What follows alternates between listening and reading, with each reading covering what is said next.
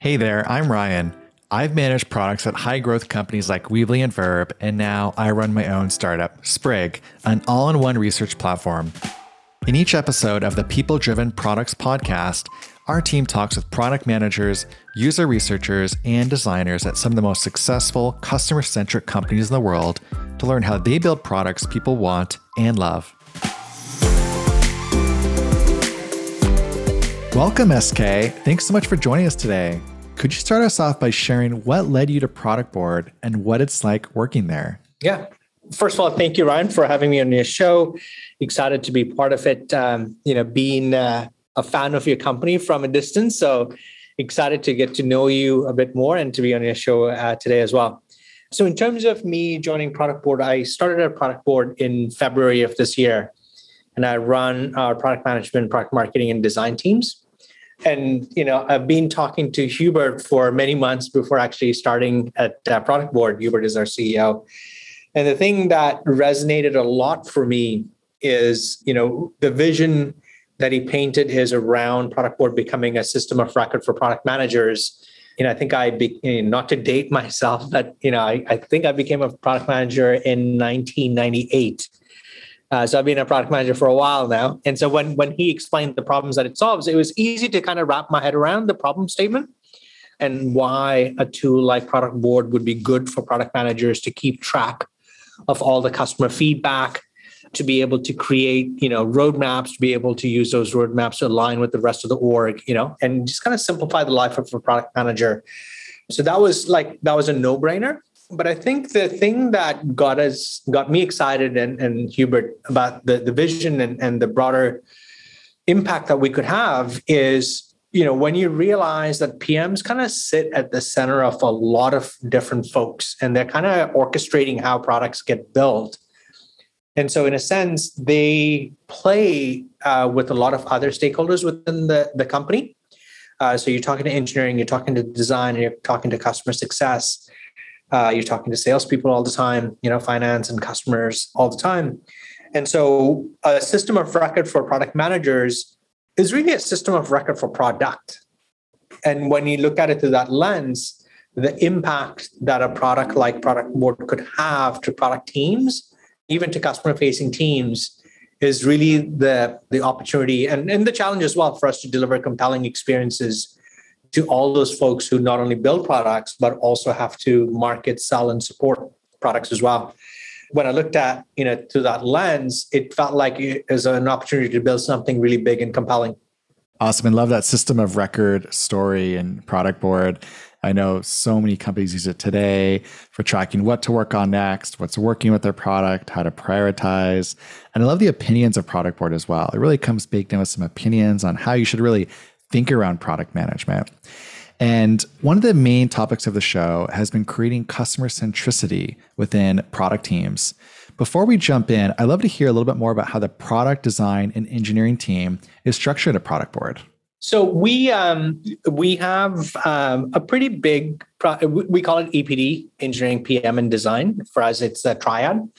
And we have a lot of people in the EPD org. And so the way we are organized is around tribes. So we have 4 tribes focused on different aspects of our product. And each of the tribes have, multiple teams underneath that are working on some aspect of that.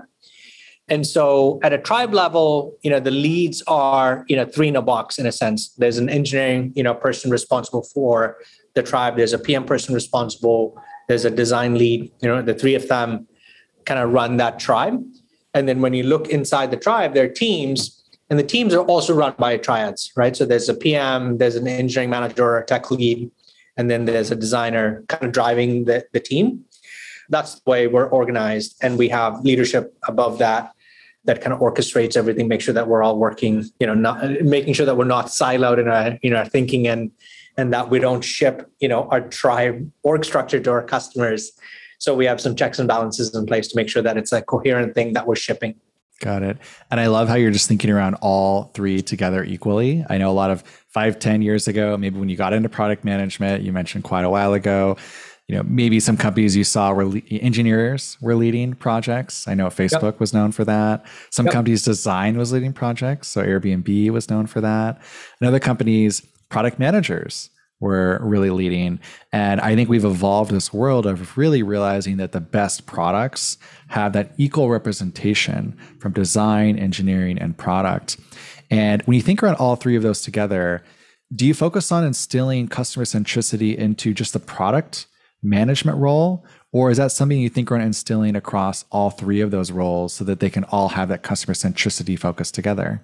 Yeah, it's really all three of us for us. I think, one of the things that I just started, trying to roll out at Product Board is, having OKRs for our engineering folks around the number of customer interactions that they have or are required to have.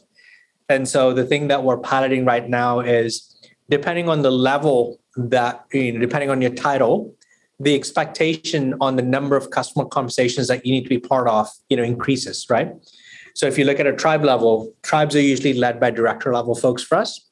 And so in our, trial, we're saying a director of engineering should participate on, I think about 9 customer calls a quarter. So 3 a month, kind of a thing at a bare minimum. That's kind of the expectation. And then as you come down, engineering managers are doing 2 calls a month, 6 calls, customer calls a quarter. And if you're an IC, you're doing 1 a month. So that's 3. And so obviously those are like at the low end, right? We want them to participate more, but in a sense, you're not meeting your OKRs if you don't even do that, And in the past, when I've, done that, it's really interesting when engineering folks sit on some of these customer calls and when they hear a customer complain about something, many times I've seen engineering folks go back to their desk and they just go freaking fix it. Right? Like whatever the customer complained about, they just do it, and like they know the code base, they know how long it's going to take. And some of these don't take a long time. But if you follow the process and all that stuff, we might never get to it. And so I've always believed that, engineers have a lot of pride in what they're building. And when they hear something that customers are struggling with or whatever, like you get a lot more mileage when they hear it directly from the horse's mouth, in a sense, So I've always pushed for engineering folks to talk to customers. And then designers are obviously, are talking a lot with customers. And for product managers, my rule with my product management team is I want them spending about 30% of their time talking to customers. And so my fear is that if they're not, spending that kind of time talking to customers, you're just becoming too inward focused and starting to believe in stuff that, people are saying, and you just kind of lose touch with what the market wants. And so that's kind of like the metric that we use to make sure that, we have a good pulse in terms of what the market needs from us. Yeah, that's great studying those engineering goals. I know some companies in the very early days, they had engineers responding to support tickets. Yeah. And it reminds me in a way of what you're talking about, where in the early days, I've seen some companies where engineers are, fixing the bug, saying, hey, it's fixed. Yep. And so I imagine on a call, someone sees something that's broken, they know it's not working, they can jump in the code, they can quickly fix it. Yep. And I'm sure too, that really gives that focus on a customer of why we're all here, why we're all building products, what this is about. It's not really about the highest paid opinion in the room. It's really around serving someone who's using our product on a daily basis. And I think that's great to set the goals. And I think we all know as well, just the value of talking to customers, but it's something that I've seen slip probably too much and probably more than most of us like to admit. It's just like, how can you really set the goals around a percentage of time or maybe a number of customer calls? And I think for anyone listening, if you're looking to become more customer centric, I think it's a great example of setting an OKR of how many times do you talk to customers and being very specific about those goals, knowing that it's important, but something that often due to other priorities or other things that we have going on often slips. And we all know we can build better products though by talking to those customers. And so really love that example of how you're actually taking action there. And when you're hiring, is this something that you also look for? Do you look for those specific examples? Or have you found that perhaps setting those goals and really instilling that behavior when someone's at Product Board maybe will suffice? Yeah, I mean, I don't get to interview too many engineering folks, but at least at the IC level, So I don't know if that's part of our interview process. But either way, though, like ultimately, like the way I think about this is talking to customers and setting that expectation is a teachable thing. right? Like it's not like you're born, being able to talk to customers or not kind of a thing. So like I don't tend to worry about that so much in the interview process. I feel like that's something that we can teach. But certainly I look for when people are giving me examples, the telltale sign for me is, are they talking to me about stuff that they've solved from a customer perspective or an internal perspective? That gives me a bit of an insight in terms of how they think. Or worst case is what kind of an organization they're part of and how did that organization, think, right? Because a lot of folks tend to kind of fit into how an organization works as well. And so that gives me a bit of insight in terms of like, what am I getting my hands into, kind of a thing. But certainly once they come in, it's pretty clear, what the expectations are. And we try to hold people accountable to that. Got it. Interesting. And when we talk about customer centricity, I know you have some perspectives as I did my research between users and buyers. Yeah. And so we talk about customer centricity. Help me understand just the differences between the two and maybe some past experiences you have or how that relates to Product Board. Sure. So look, for me, most of my experience has been in B2B. And I don't think I've ever worked in a B2C company, so I don't have much of a context there. But at least in B2B, what often happens is the buyer is not necessarily the user of your system, right? And so you could actually, depending on who you're listening to and what you're optimizing for, you might actually, build something that may not fit one or the other. And oftentimes, what B2B companies tend to do, and startups like us, we're taught by our VCs, like, man, focus on who the buyer is. Like, make sure you solve the buyer's problem. Like that's kind of like startup 101, right? And so by definition, we focus on what the buyer wants, right? And we're like really nailing that use case.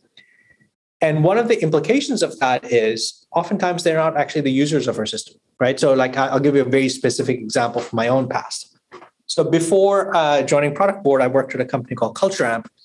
And I got into CultureAmp because they had acquired my company that was in the performance review space. And performance reviews are a classic, example.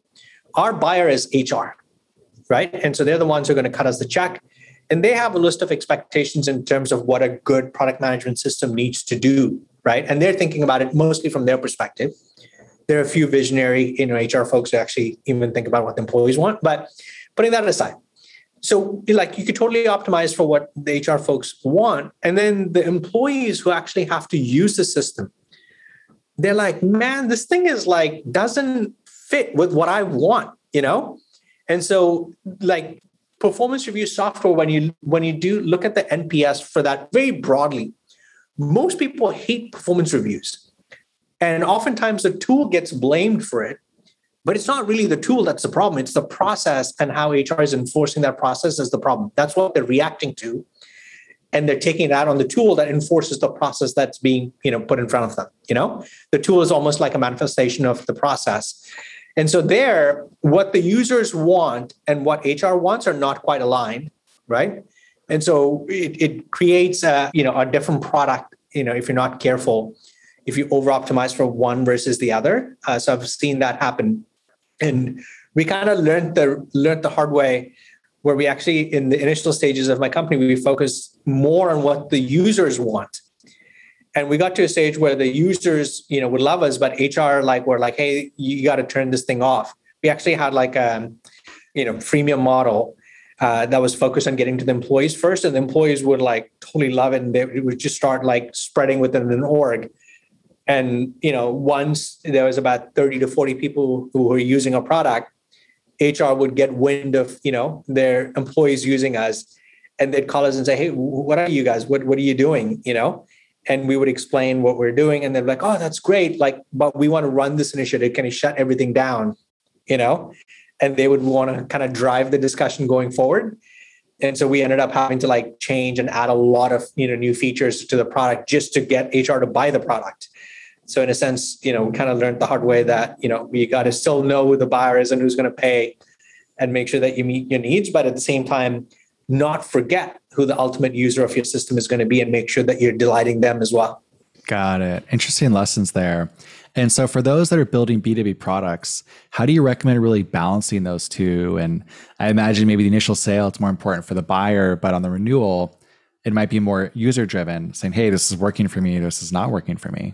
Absolutely. Yeah. I mean, the danger of not focusing on the buyer is that nobody's going to buy you, you know? So like, in a sense, I think of like meeting the needs of the buyer as kind of like the entry fee, you know, like it's the cover charge to get into the bar kind of a thing, you know? So you got to like meet their needs. Otherwise your life is going to be that much harder. But as you said, ultimately, you know, HR folks or whomever, your buyer is going to look and say, hey, are people actually using this stuff? And so that's where you got to like really think about like, hey, what's the user engagement look like? What's the user feedback? You know, are we listening to them enough versus listening to the buyer, right? Because they might actually take you in different directions. So trying to balance that out is massively important. You can't forget the users because they will eventually not use your product if it's too hard. And I think that's what ends up happening with, you know, traditional B2B software gets a bad, you know, rap because of that, right? Because we focus so much on what the buyers want and at the expense of what the end users who actually use the system and what they want and what delights them.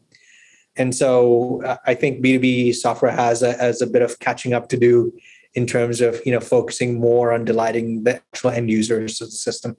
Yeah. And when you mentioned that of enterprise software, I immediately thought of Salesforce, where those end users, certainly I've heard plenty of frustration from them, but the advanced permissions and models and, you know, data objects for an admin, you know, or maybe a sales leader, it has all the bells and whistles. It can integrate with any other system out there, right, and you have full control and permissions. But I remember we actually attempted using Salesforce here at UserLeap, and there was no mobile application.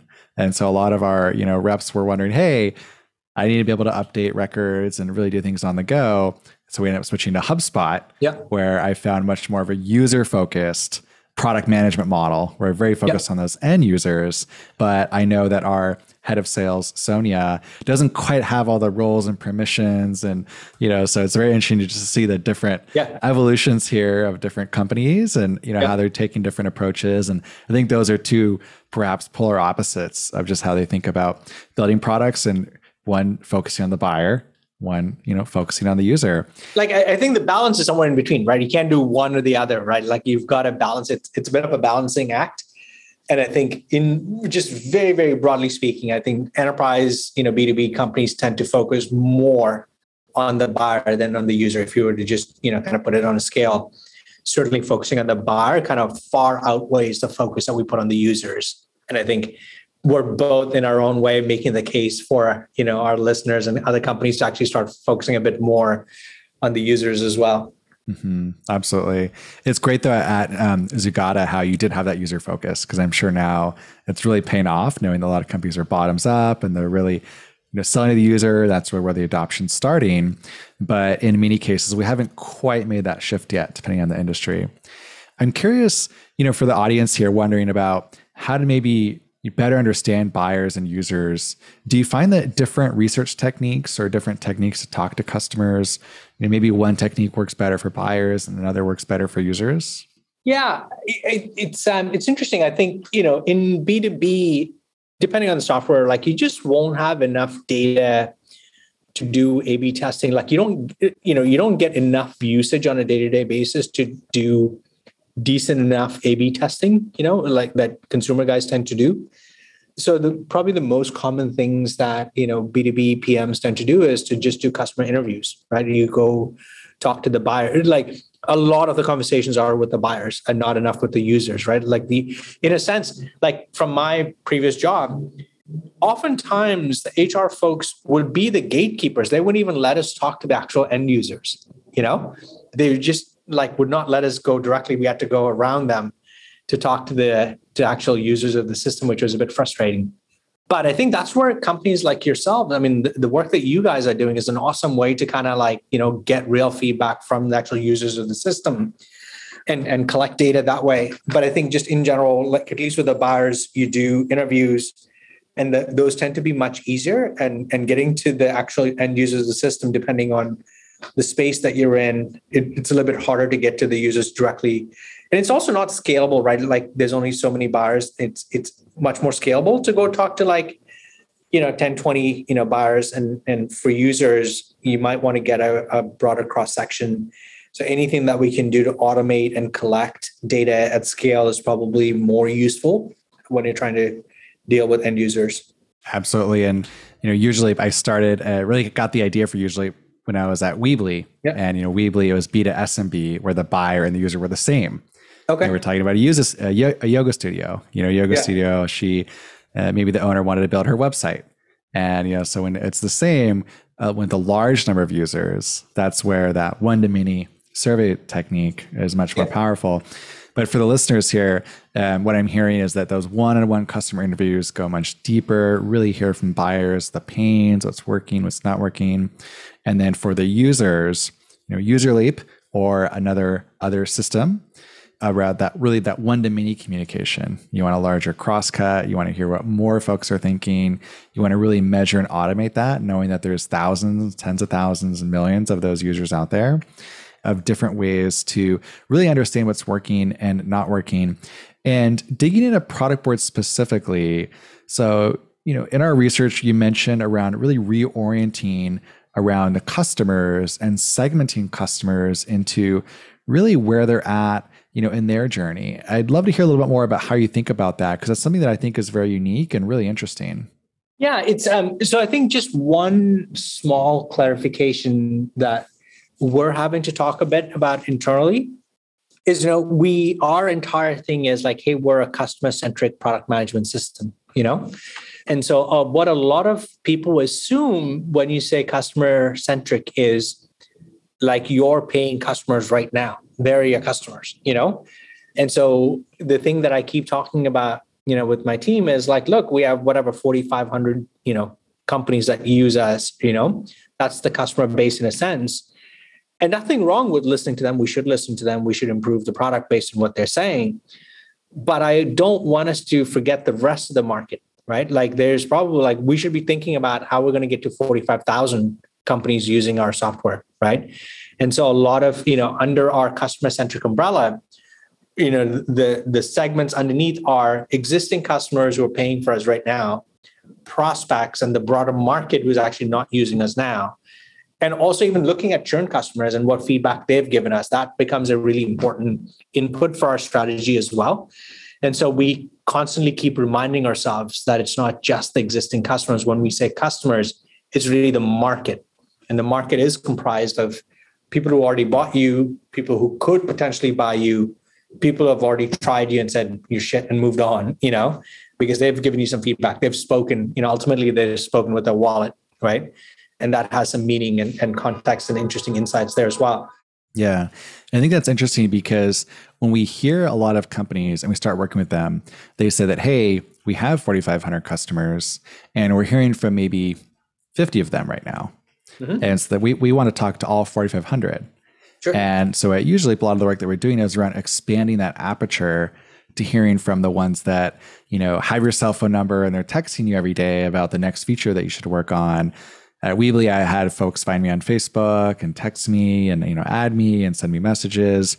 There's a very small percentage of people that you always hear about, really the folks that are very active, the loud ones. And yes, the loud ones, the passionate ones. Yeah. So a lot of folks come to us that usually can say, we're hearing from, 50, we want to hear from all 4,500, let's say. Yeah, absolutely. Yeah. And I think what is powerful about what you're talking about is actually expanding that further is around saying, hey, we want to not only talk to 4,500, but maybe there's 45,000 in our overall market. And, maybe we had a few hundred of those who previously used Product Board and they no longer use Product Board for various reasons. But we also have the other side of the market who could use Product Board. And so let's actually think around customer centricity around all three of those segments of not only the current, but also the future and the past.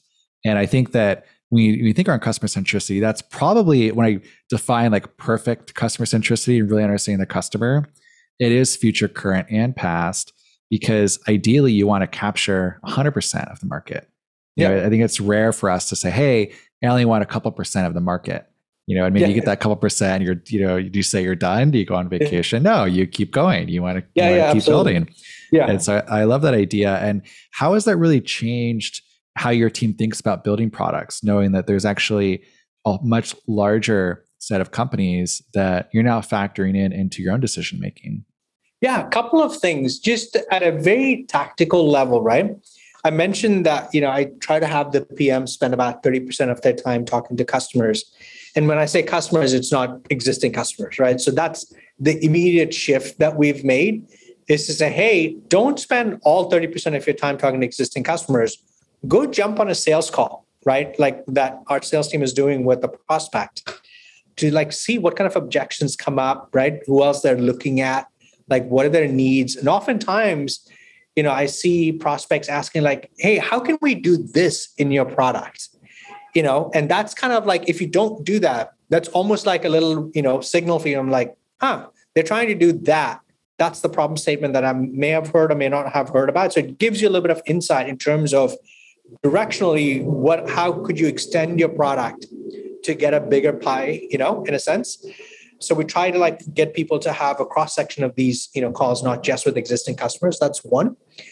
And two, from a prioritization standpoint, one of the things that we're trialing in our company is, if you look at how we invest our engineering resources, our product resources, we're trying out this 30-30-30 rule that we, are talking about internally. And that is that at any given point in time, 30% of our investment in terms of, product resources, EPD resources, should really be focused on growth and building stuff for tomorrow, right? So that is to go from 4,500 customers to like 10,000 customers, right? Stuff that's going to help us expand the number of customers that we get has to be a focus for us. And we invest about a third of our resources doing that. And a third of our resources are focused on what our existing customers want, right? They bought the product, they're using it, they need more, whatever, you're going to keep them happy, make sure that they don't churn. And then 30% of our resources are towards debt, right? That could be technical debt, that could be design debt. And lately we've been talking a lot about culture debt as well, especially given the remote working and COVID and all that.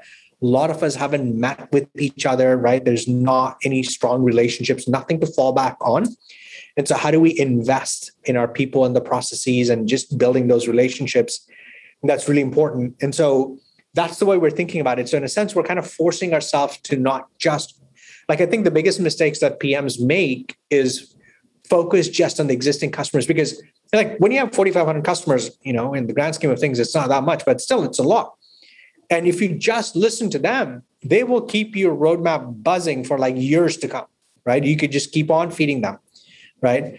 But in the short run, that feels good, but in the long run, it may not actually like help you, grow and become madly successful, And so in a sense, to prevent us from making that mistake, we're kind of forcing like, hey, what part of our investment is going towards stuff that our customers are not asking for, but stuff that we believe will help us grow, and being able to set aside some resources to always be working on it is really important. And so that's the way we're kind of driving, change in the organization. Yeah, and I think that's certainly a unique view on prioritization. And I think the emphasis on debt's really important as well. Mm-hmm. I mean, I know eBay was a 2-year rewrite for the infrastructure. So how can you really stay nimble? How can you stay agile as an organization?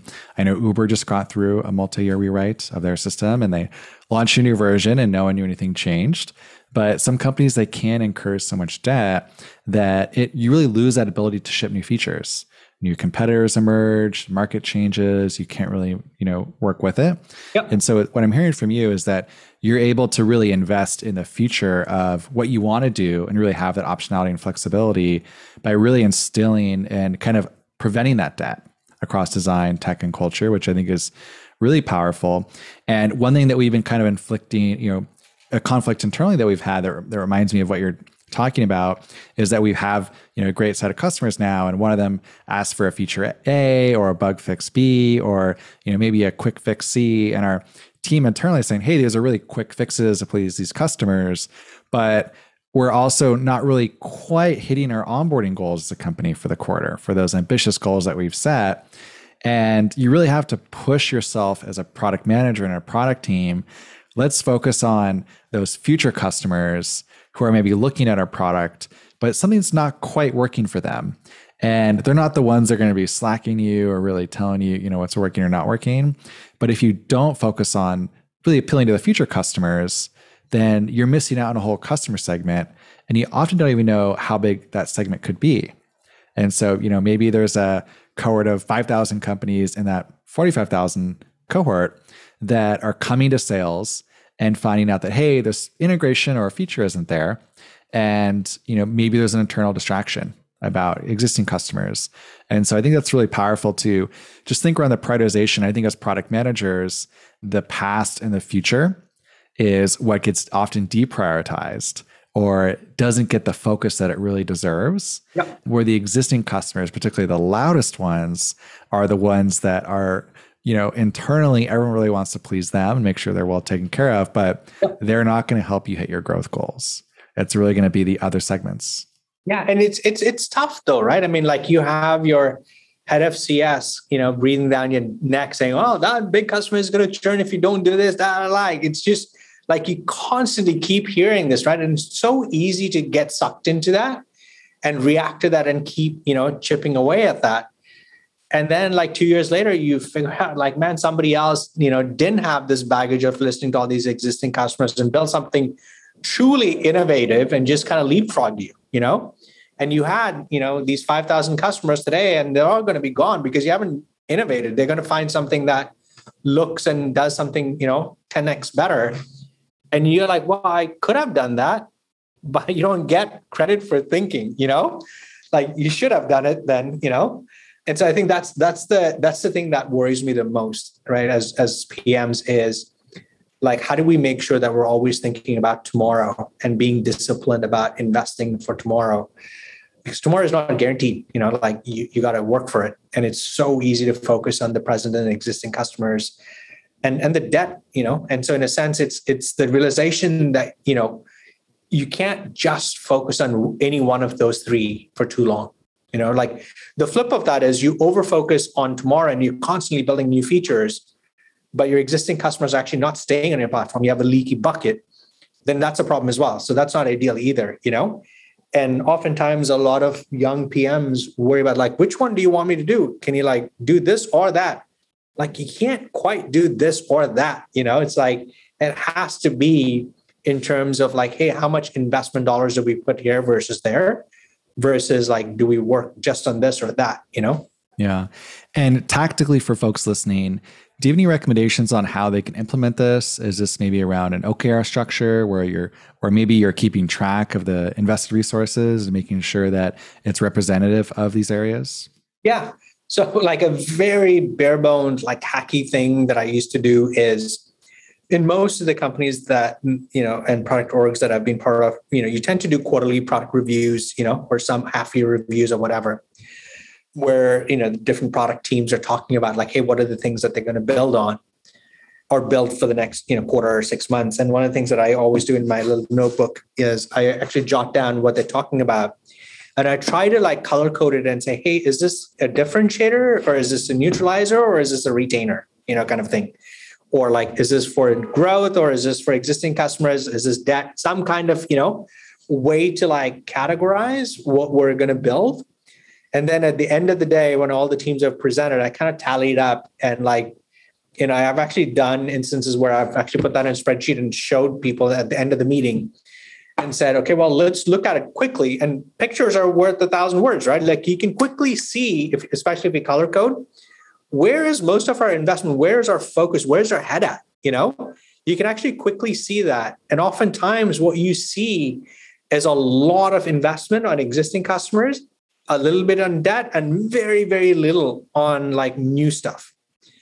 And so that's a good way for us to like say, whoa, this is like not cool. Like, how do we fix that? Right? It's a good way for us to like quickly check. And then you could argue that one quarter doing that, is fine. But like, I tend to freak out a lot if I go 2 quarters back to back where I'm not seeing new stuff, And so the way we talk about it internally is we have 4 tribes. And so my expectation is every tribe should have one press release worthy big ticket item that they ship. And if you look at 4 tribes, 4 quarters, once a year, I want you to ship one thing big. That's the only thing that I'm asking. And if we sequence them right, every quarter we should be doing a press release with something big, one from each, tribe. Does that make sense? Like one from each of the tribes. So 4 quarters, we get 4 press releases out. That's why I think about it. And if I'm not seeing that, like I share that feedback and we try to figure out like, hey, what are we missing? Do we actually need to do all these things for our existing customers? Because oftentimes some of these things that you do are not really to save customers, and it's not like they're going to churn if you didn't do them, So it's like, how desperately do we need to do them, And are we kind of mortgaging the future? And so it's a quick way to like check and make sure that you're, investing correctly. Just color code, that's the easiest thing in a spreadsheet, and be able to share that with your team. Great tactical recommendation. Color coding what you're working on, where you're spending your time, looking at this on a quarter by quarter basis. So an audit at the end of the quarter and looking at where those colors are. Yep. Are you really hitting those goals and avoiding 2 quarters in a row? Super helpful. Definitely one that we'll be implementing here at UserLeap and making sure that every quarter we're really balancing our resources appropriately. And with the time that we have left, I know that, as it's great that we have someone of your experience here on the show, because a lot of the product managers that I talk to say that they want to better understand how to get that buy-in internally. And as a product leader yourself, what recommendations do you have for product managers who are really looking to sell or get that buy-in from executive leadership, or maybe an idea that she has, or maybe a new finding, but it requires resources that maybe aren't currently allocated for? Yeah. And I think this is where the context of the business matters a lot. So we talk a lot about GRR and NRR, right? It's retention and growth in your existing base, right? And so one of the things that, I talk to the team about is if your retention is really bad, right? Like you got to fix that. If you're not able to keep your customers and there's something, it's a leaky bucket, right? So it doesn't make sense for you to go build more, stuff on top of that bucket when your bucket itself is leaking. It does make sense, right? You've got to fix the leaky bucket. But once your retention is like above 80, 85%, whatever, right? Like to get an incremental percent or 2% retention is hard. It's almost like not worth it, And so one of the things that we talk about it is, look, if your retention is good enough or great, don't keep pushing for it. Like that's when you need to invest in growth, right? Your existing customers are happy. They're not going to leave you, right? And so that's when you want to start building for growth. And so I try to provide a lot of that kind of context for our PMs to say, hey, this is where we are as a business, right? So if you're in a stage where you have a massively leaky bucket and you come up with a brand new idea to build something new, like the execs are going to be like, dude, contextually, this doesn't make sense. I've got a freaking big problem here. And you're trying to sell me on something that doesn't quite fit, So I think as PMs, the key thing is to understand the business context in which you're operating and knowing when to push for something, when, and so I think that's probably the number one thing is the business context is so critical, right? When things are going, well, when your customers are happy, that's when you want to like double down and think about like, hey, I have some new ideas to drive growth, right? And obviously when you pitch, it's really about like, hey, what is obviously the customer value that you're going to deliver, right? And why is this important for the business at this point in time? It's almost like, the VC pitches that we have to do, right? It's like, why now, right? And what's unique about us, why that? So almost think of like presenting to the execs as almost as if you're pitching a startup idea, to VCs. And really talk about the problem statement, why this is important for the business, why now, what's unique about the position that we're in such that we can actually make a difference to the business by implementing this that's how I set the context for my PMs. Yes. Yeah, that's absolutely. It's really thinking in the context of the OKRs. Yeah. And, OKRs, great OKR, highly outcome driven. We want to hit this goal, maybe onboarding, this goal, maybe churn, this goal, maybe, this metric, or users think this perception, maybe product market fit. And then it's really laying everything on the table. Let's get all the ideas from all corners of the room and from, the entire company, really sift through everything. And I think, I'll say that's an ideal org. Yeah. And a lot of companies I've worked at, they don't have outcome-driven OKRs and outcome-driven roadmaps, and it can feel very top-down. And that's usually where I see some frustration from product managers, where we don't have this outcome-driven process, or we don't have these clear goals, or maybe a product leader, like yourself, isn't clearly communicating the growth or the retention story, so they can really understand how those features might fit into that context. They might just get a no, or not right now, or that isn't a focus. And so I certainly feel for the product managers who maybe don't have that clear framework where everyone can contribute to, and the executives like yourself are really setting the clear framework, which is just really helpful. And so it sounds like really understanding the context and why now, very similar to investor pitch, and making sure that you're reading the room, right? The executive is saying, "Hey, we have a churn issue," and you're pitching an onboarding functionality or new feature or a new integration that's nothing related to that retention. It's not going to be received well. So yeah, great advice tactically. Just really understanding the business, understanding the goals annually, understanding the goals quarterly. And then anything else to add to that? So make sure I capture everything before we move on to the next question. No, man, that's it. And I think, oftentimes what I also encourage the PMs to do is like get some customer quotes, go do a little bit of research. Don't just come with like your harebrained idea and just pitch directly to exec, right? Do a little bit of discovery, like validate the idea a little bit, get some customer quotes, in your pitch. That actually carries a bit of weight as well. And then the other thing that I recommend to them is like, hey, pitch the execs if you can, even before the actual meeting, right? Try to like figure out who's bought into it. Don't walk in blind. That's always a bit hard. And so try to get a couple of people on your side, who can provide a little bit of air cover, before you actually even go in. And maybe that's for slightly bigger companies, but there's a fair bit of, how do you work? The org is an important skill for PMs to develop. Yes, certainly those relationships, making sure it's going to land well. You're going to have someone backing you up in the room when you're presenting those ideas. Yeah. And when you're really helping your team make great product decisions, is there any recommendations, or if you maybe see someone with a decision that you don't agree with, I'm curious how you would approach that situation. And I think for all the product managers listening, it'd be helpful to hear from a product leader like yourself, just different maybe ways you've been able to course correct folks that are perhaps off track. Yeah, it's an interesting one, right? Like I think I tend, assuming you hire good people, the problem often is not what they have come up with. Oftentimes when you double click on some of these things, what you realize is the way they frame the problem is incorrect, right? And I think whenever I run into any issues where something is not, working out properly or, whatever, I always like try to back up the truck and say, hey, what exactly is the problem? What are we trying to solve? Let's develop a shared understanding of what it is, the problem. If we can understand the problem correctly, if we're both using the same lens through which to look at the problem, then I'm relatively confident, given good people, that they'll come up with the right solution, probably better than I could, So I try to focus more on like, hey, are we asking the right questions? Are we actually like focused on the right problem? Are we defining the problem correctly?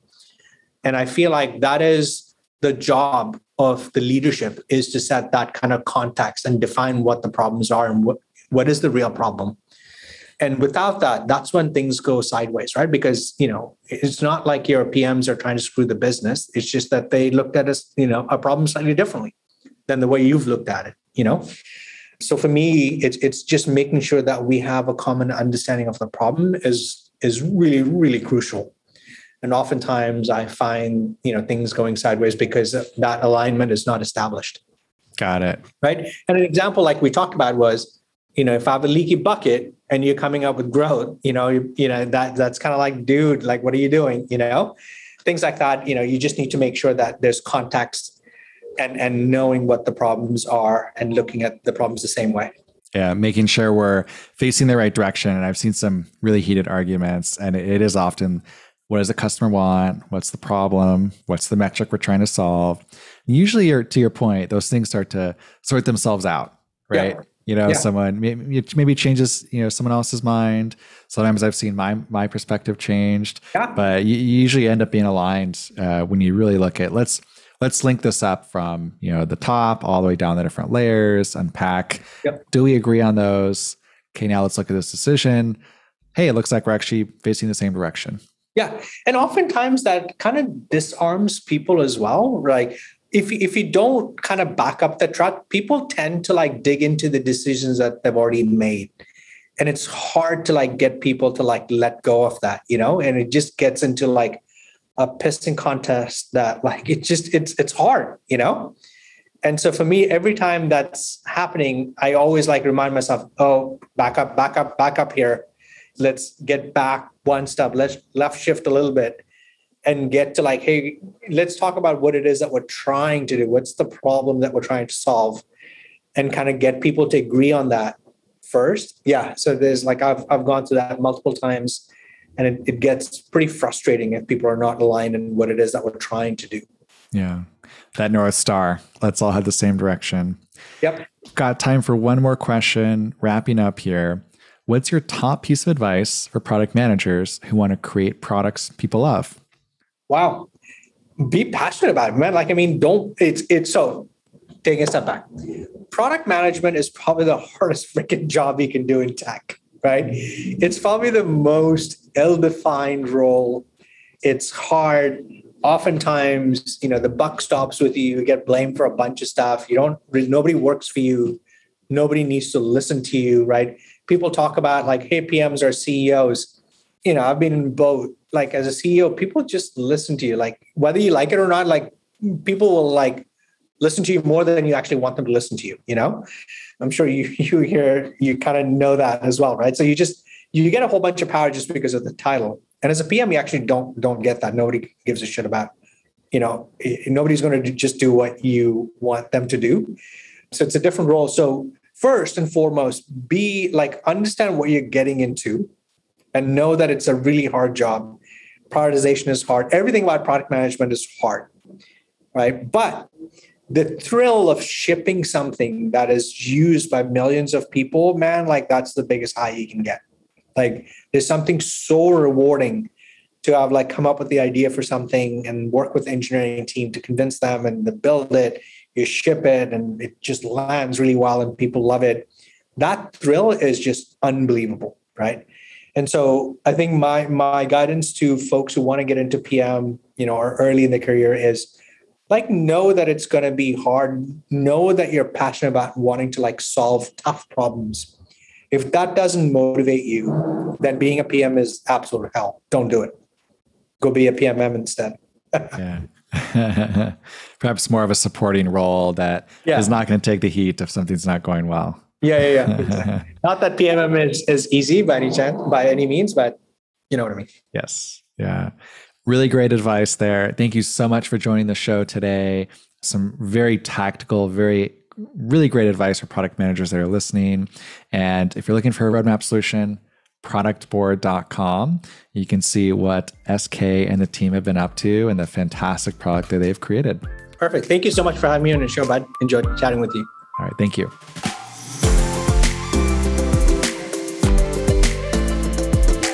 Thanks for listening to this episode of People Driven Products.